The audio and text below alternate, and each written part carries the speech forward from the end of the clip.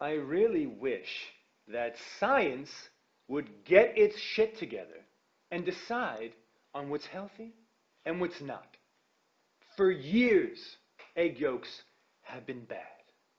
Now, they're saying, no, egg yolks are good. They have B vitamins.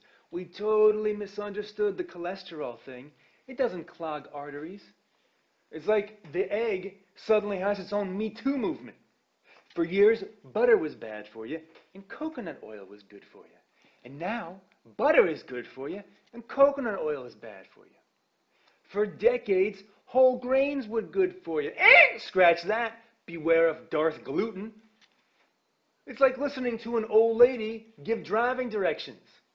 Turn left. No, turn the other left. Which way is it, Grandma?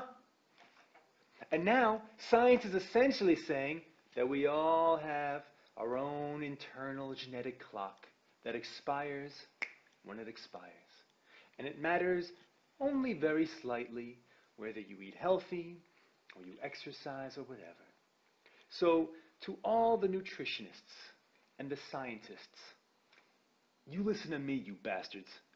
Do you have any idea how boring it is to eat a carrot and to run in place on a treadmill like some frantic hamster being chased by time? And now you're telling me that my genetic code already has an expiration date, and it doesn't matter what I do.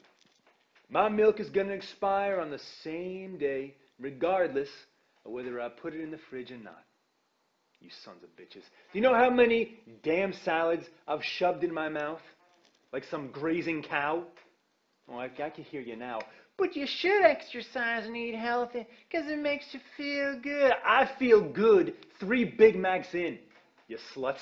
And now, you've cost me years of salt and grease and cupcakes. I need legal representation, because I'm suing everybody.